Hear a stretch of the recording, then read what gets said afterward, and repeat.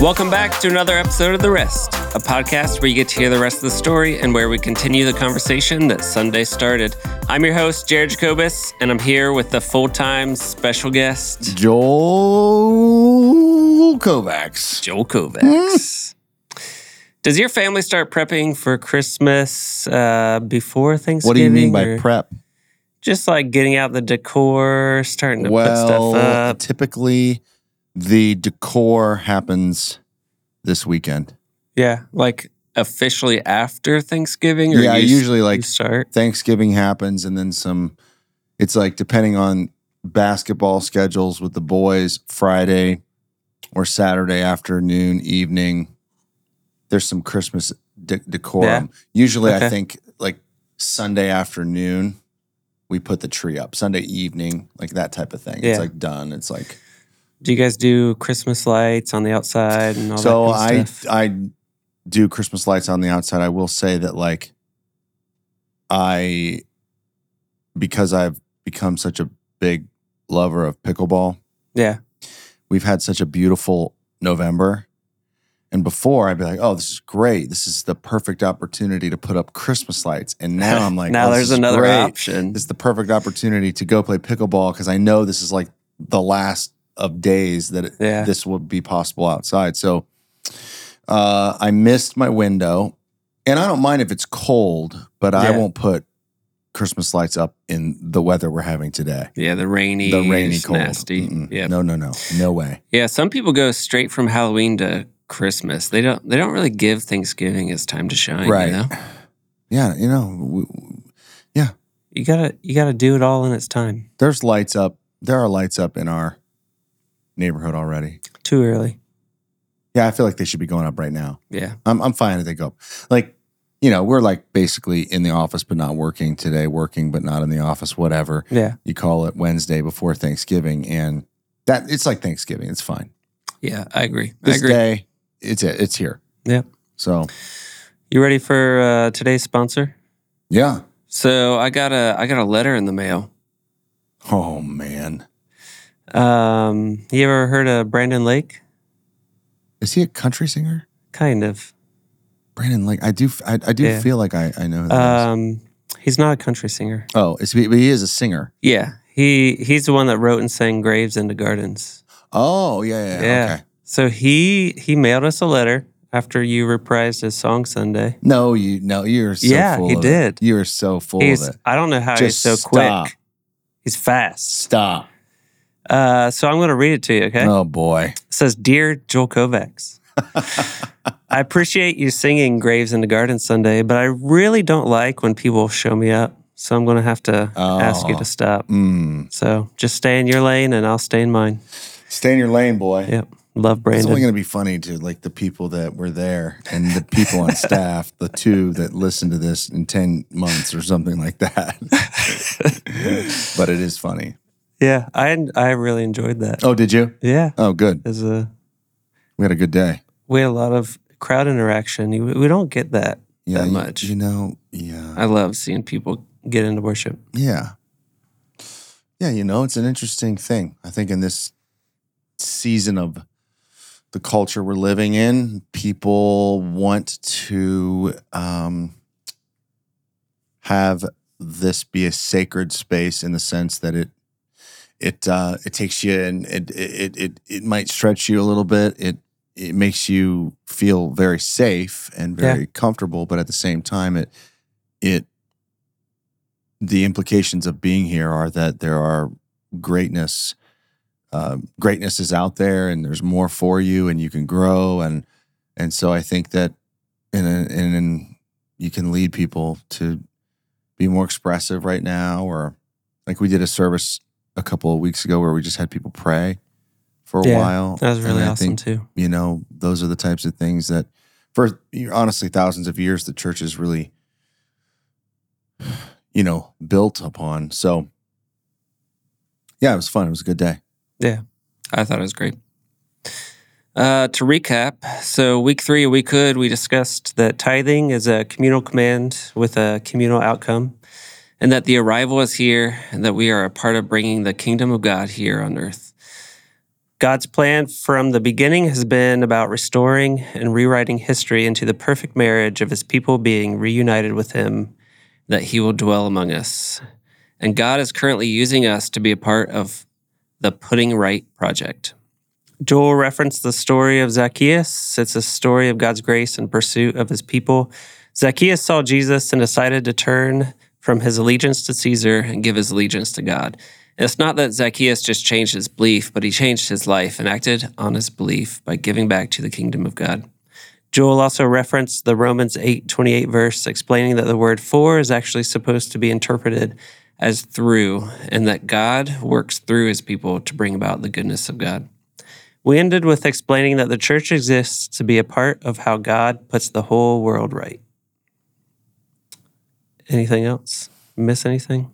No, it's good. The arrival is outlined, and obviously it's manifested in the story of Zacchaeus. Yeah. And so we talked about that, about, his the progression of God wants to put the world right. And so you see God's promise to put the world right from the very beginning with the nation of Israel and the promise to Abraham. And then his commitment to those people, and those people's hearts are far from him, and his dwelling can't really be among them. It kind of like, it's almost like if it's kind of like there's a couple, they get married, and then they get divorced, and then they try to get back together. Yeah. That's like what the Old Testament is. After Abraham, it's the moving. It's like, oh, let's try this. Can we get our lives together here? And again, of course, the analogy breaks down because God's perfect, and in marriage it takes two to tango. But like you have, basically God tries to dwell in the tabernacle. He gives them the ways that they can be the people of God so that also he can dwell with them. Yeah. And then they can't be the people of God because their hearts need transformed. And so the law doesn't transform their hearts. And so he leaves, and then he comes, God becomes flesh and dwells among us. And that's the beginning of new creation. And that's the beginning of the setting the humans right part. Yeah. So in order for God to bring about what he originally intended the world to experience, we have to be image bearers. And that means we have to do the things that God intended us to do. Well, while our hearts are sinful, wicked, broken, evil, in rebellion towards God, that's not possible. The Old Testament, even the people of God can't be the people of God. So now with Christ, because of what he does, he circumcises hearts. He gets into the spirit. He gets behind the facade of just what we look like. He gets into the guts of what sin is all about, which is this holistic mindset and spirit and disposition and desire and motivation and who we are and what we believe and who we worship. And he gives us the opportunity to solve that with the Spirit of God. But then it immediately flips us. The reason that I'm doing this is so now you can be the people that I always designed you to be.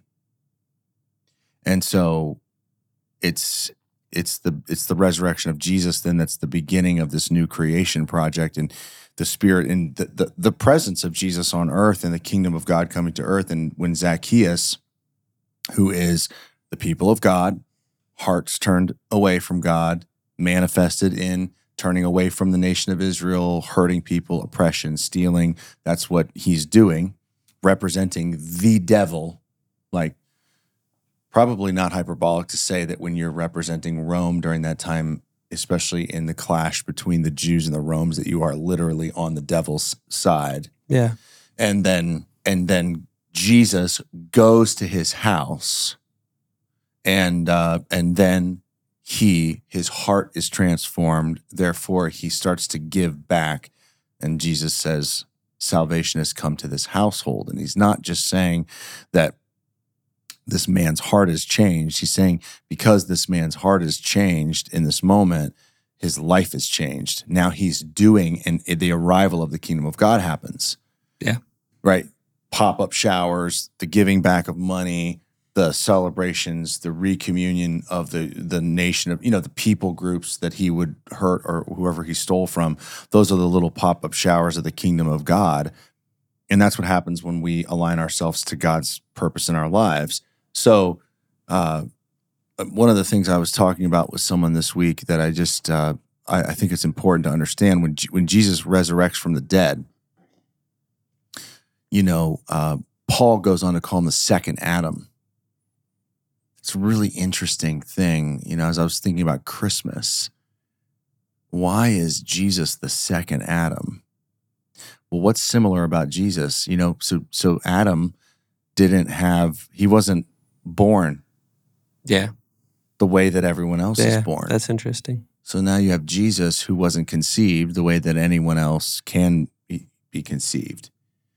But he's partially conceived the way. This is God becoming flesh and dwelling among us. So he takes on a female human mother, but he's conceived by the Holy Spirit. So there's really no consummation or any type of, it's all new. Yeah. It's the same thing as Genesis chapter 1. In the beginning, God created. That word created is actually not a good word to use for it, because creation has to do with taking something that exists and making something out of it. Yeah. And the word there that should be used is not creation. That's like what kids do with crayons. What word should be used is, in the beginning, God made something out of nothing. Yeah. And that's the story of Adam and Eve. Something out of nothing. Something amazing. Well, so here comes Jesus out of the nothing. Yeah. The new. The recreation. Now, again, he's eternal, but he's showing up in an unlikely manner, the same way that Adam and Eve did. That's so really cool. Anyway, it's just now. So that's like, oh, this is new. Here we go. Yeah. God is speaking, and that's it. The word became flesh and dwelt among us. So in the beginning, God created the heavens and the earth. How did he make something from nothing? Well, with the power of his voice. Yeah, spoke it into existence. So, Jesus, the voice, all that. So that is the picture of not just tithing, but that's the picture of the Christian life, right? So tithing is a part of what God had planned for the nation of Israel to be the people of God, so they could be a part of putting the world right. Yeah. And they weren't. So they need their hearts changed. Yeah. So now our hearts get changed. Well, now let's put the world right. Let's do all that we can.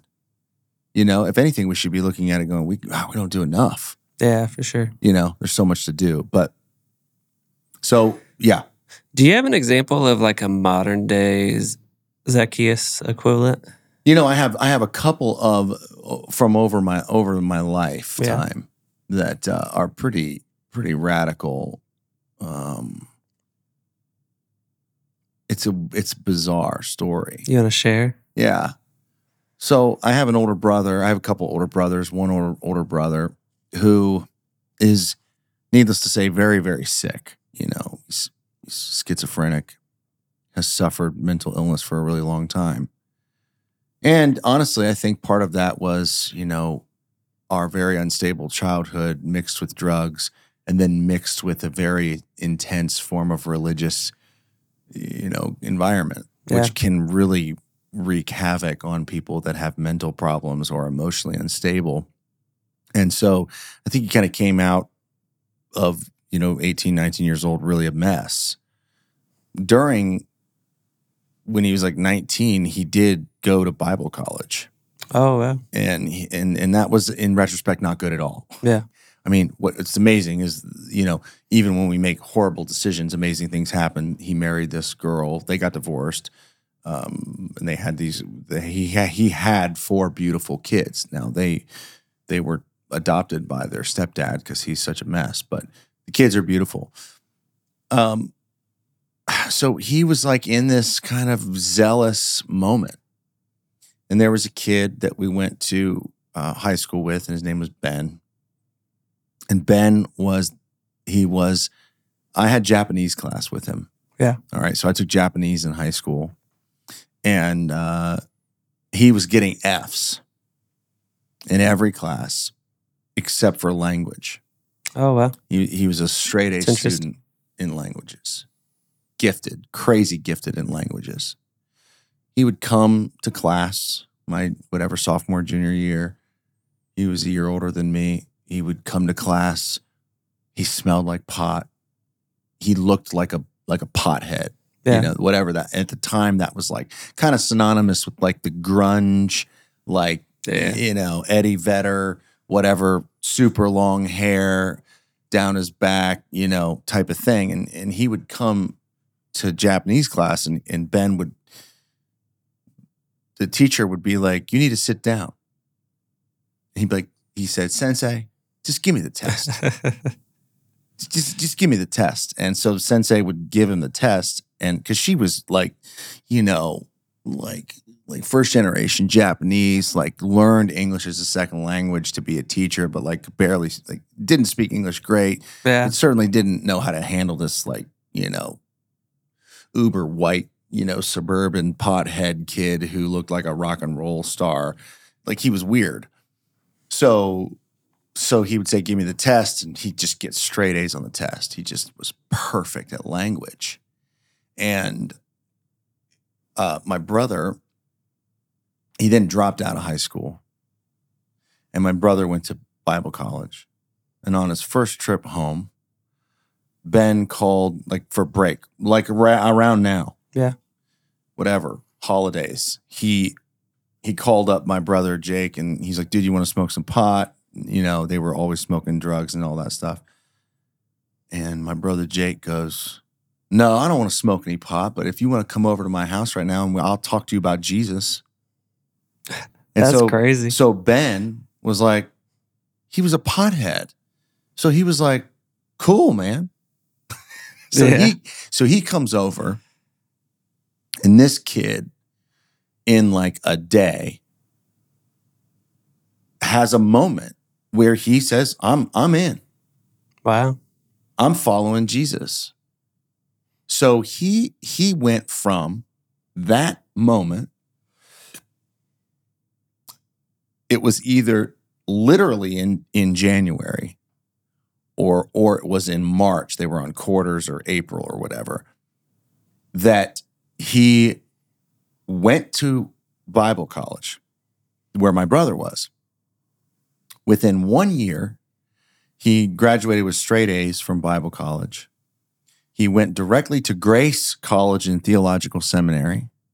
Within a year and a half, he had his undergrad. And when he was what should have been a junior level undergrad student, he was teaching Hebrew and Greek to seminary students. He then graduated. He graduated and early, and he taught Hebrew and Greek. He was a Greek scholar. The main guy, Grace had a couple of renowned theologians, and one of them there, I can't remember his name. I think his first name was John, but he had written like 75 books, and he wanted Ben to stay and be the next prof. But he was just, to him, this Grace seminary undergrad kind of seminary thing was just not compelling. So he got a fellowship and he got a full ride to get his PhD. He was teaching the master's programs at Grace before he had his master's. So he's getting his master's while he's teaching people in the class. That is so impressive. And then by the time he's graduated and he's taught a little bit, he gets all kinds of fellowship opportunities. So he gets a fellowship to go study Near Eastern Semitic languages at the University of Chicago, which is like, boom, like that is way up at the top in terms of this field. So he becomes there. He's doing his dissertation and he's a language expert. During his time there, he goes overseas to Israel and he's on an archaeological dig because they're pulling stuff out of the ground that has writing on it, and nobody knows what it says. And he finds something there, and he can read it. And he's the only person that's ever been known to be able to read this thing. And he's in then National Geographic. This is so crazy. It's true. And, everything, it's a fascinating story. He really did pursue Christ in many ways. His life was changed. Yeah. He also unlocked a very significant language gift. I mean, like, just the top kind of language gift you could possibly have. And so anyway, I have seen, I've seen the stories where people radically change in a day. Yeah. That's amazing. Usually those stories are not high school kids. Yeah. And they're not middle school kids, which is fascinating. Usually high school kids go to camp and cry. And they follow Jesus, but it's very emotional. Yeah. And sometimes I think that's totally genuine. I'm not saying that God's not in that or whatever, but you often see people who have the radical change. In no uncertain terms, they've created a value system that falls apart. Yeah. And the value system of Christ and who he is and what it means for your life is so refreshing because of its grace and its gift, and your eyes are opened, and God actually does this massive move of drawing somebody to himself. So then you're kind of, overwhelmed. Yeah. And then you see life change, usually a little later. Yeah. But yeah, I have a couple other ones too, but that's really cool. The one that always jumps right to my mind. It's just a crazy story, just because of what actually ends up happening too. And that's a great, piece of the picture of Zacchaeus. It's like, he was a chief tax collector. What an interesting oxymoronic, contextually, title. Like, what a weird title. The chief tax collector. It's like the really good bad guy. Yeah. So just like Ben, it's like the language expert who was a mess. Yeah, the best at. But what he's like the best at being a traitor. Best at being in that, and that's just that's just like a hierarchy and command, and he had all types of skills, and who knows what he went on and did. Probably some amazing things, and that'd be a good like movie or play or something. What happened to Zacchaeus after this amazing story? Yeah, something interesting about that is you look at those people at their worst, and it's easy to think like they don't deserve God's grace. Like look at where they're at, and then eventually God reveals to you that like you're in the same boat. Totally. Like everyone needs it equally. Yep.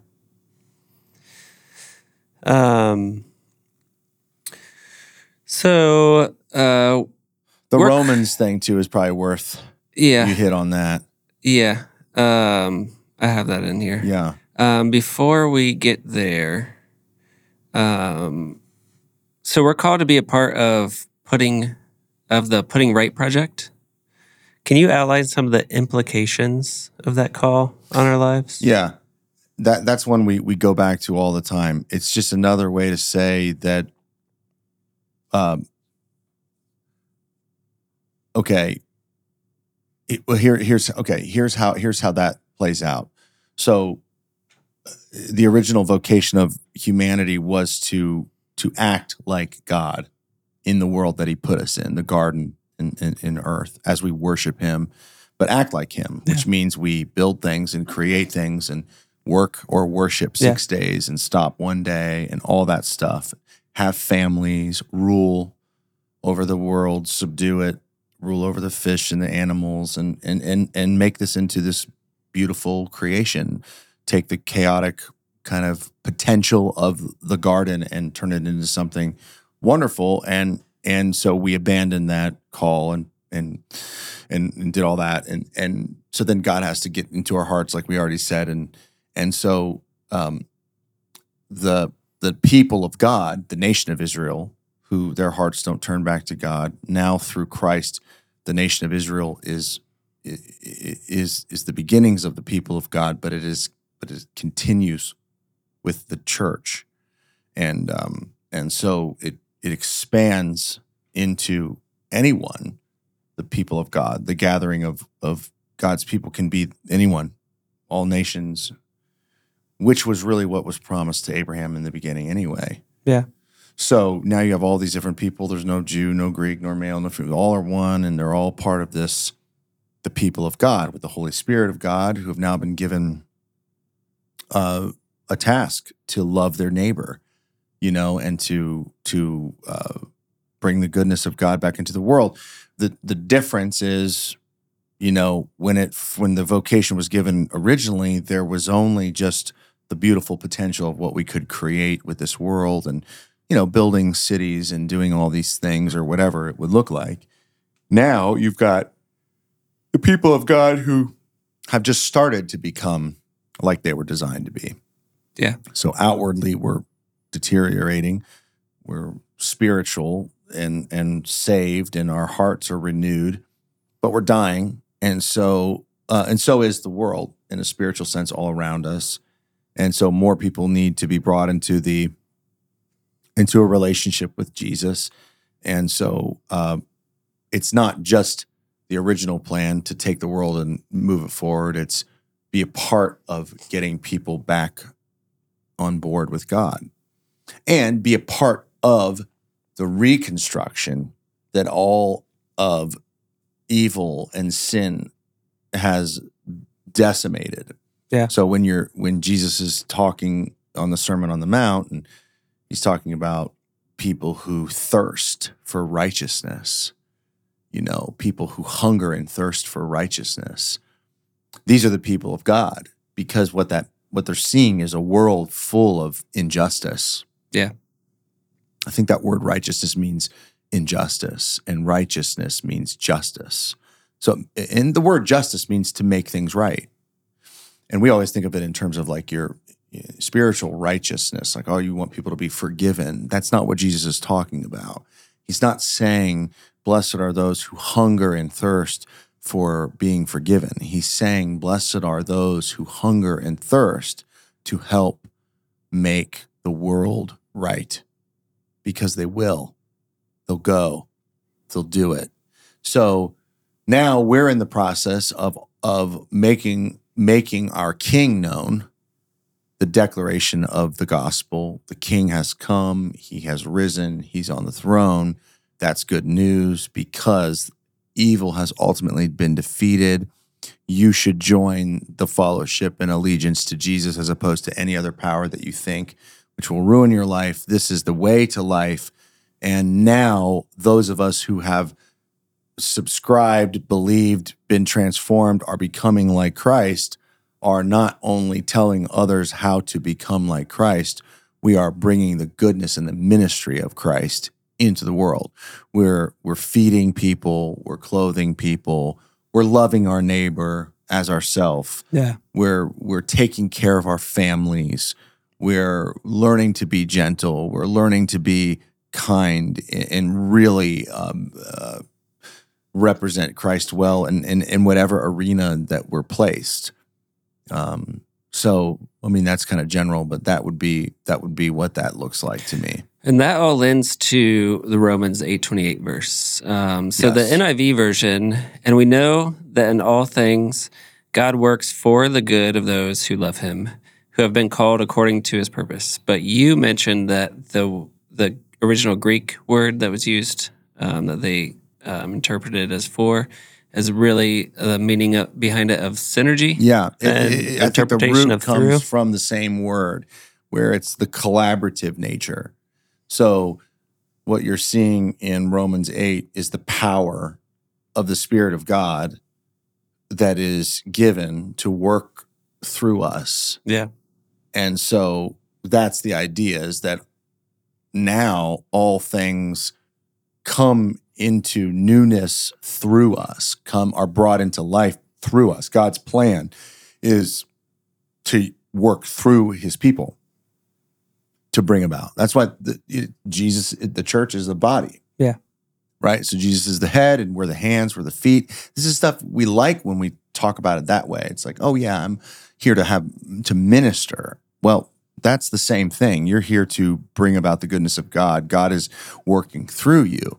And and that's the verses before it I talked about where we cry, Abba, Father. Now our spirit cries, Abba, Father. And that's the same as Jesus on the cross saying, my God, why have you forsaken me? And it's just the idea of us going, my God, why are people hurting so much and wanting to do whatever we can do? And God working through us to bring about goodness into their lives. Yeah. The danger of any of this for some people is, oh, humans are no good. And that's putting too much power in humans' hands, and that's making us too important, too integral, and humans just mess everything up, and humans are no good, and we just need Jesus. And, the thing about that is, like, maybe before the cross, like, you could just say, like, you're really good for nothing because you don't even have the Spirit of the living God with you. But the implications of the Spirit of God given to us so that we can start to be a part of this project, if we really got into what it means, we would all be like, oh, we are way more power and responsibility than we give credit to. It's like, you're not capable of doing what you're designed to do without the life force of God. But once you have the life force of God, you are capable of doing it. Yeah. With him. Yeah. Through him through you. So I love that. I think that gives a pretty clear picture of what the New Testament is all about. Yeah. There was an author, I forget where I read this, but he was kind of painting the picture that, like, if Paul was talking to us today, he's like, I got the writings of Jesus and I got to hear the stories, but you guys have the Spirit. Yeah. It's like such a significant, pivotal moment. It is. You guys have it. So, yeah. Well, one last question before we close. What do you think God's experiencing right now, seeing us commit to something so substantial about bringing about the goodness of God? I think that he cares about every individual, and in each relationship that he has, he is capable of having different reactions. So I think that some people, he sees what we're becoming and what we choose to do, and it pleases him greatly. And then I think he's grieved greatly all the time. And so I think that whenever he sees his church step up and do what he designed it to do, commissioned it to do, it just energizes him. That's such an interesting question. Yeah. Without faith, it's impossible to please God. So in some respect, he's pleased. Yeah. Which is kind of weird to think about. It is. It's a hard thing to comprehend. God, God is a being, and sometimes he might not be pleased, which I think we know. But it's amazing that God cares enough about us that our actions affect the way he feels. Yeah, that we can please him. When you think about things in the world, your wife will tell you something. Did you hear about so-and-so? And it's like two people away, and it's not your group and your people or your small community, and you might just go, I don't really care about that. Yeah. Just doesn't have the proximity to you. And you would think that God would look at all of us and go, I don't really care about that. With what he's dealing with, however he's holding the universe together or whatever that is. But he's genuinely affected by our behaviors. Yeah. So that's a message right there. It's a really cool That's a thing sermon to right there. think about. Yeah. Thank you to everyone that's stepped out in faith and made a commitment to join in on bringing heaven to earth. If you haven't filled out a commitment card yet, please do. It's what allows us as a church to determine what all we could bring about in this movement of establishing more of the kingdom of God here in our local and surrounding communities. You can fill it out digitally if you'd like. Head over to 514church.com/wecould. You can find it there. Hope everyone has a wonderful Thanksgiving weekend. We will see you next week as we cover part 1 of Happy Holy Days on the Rest. Boom.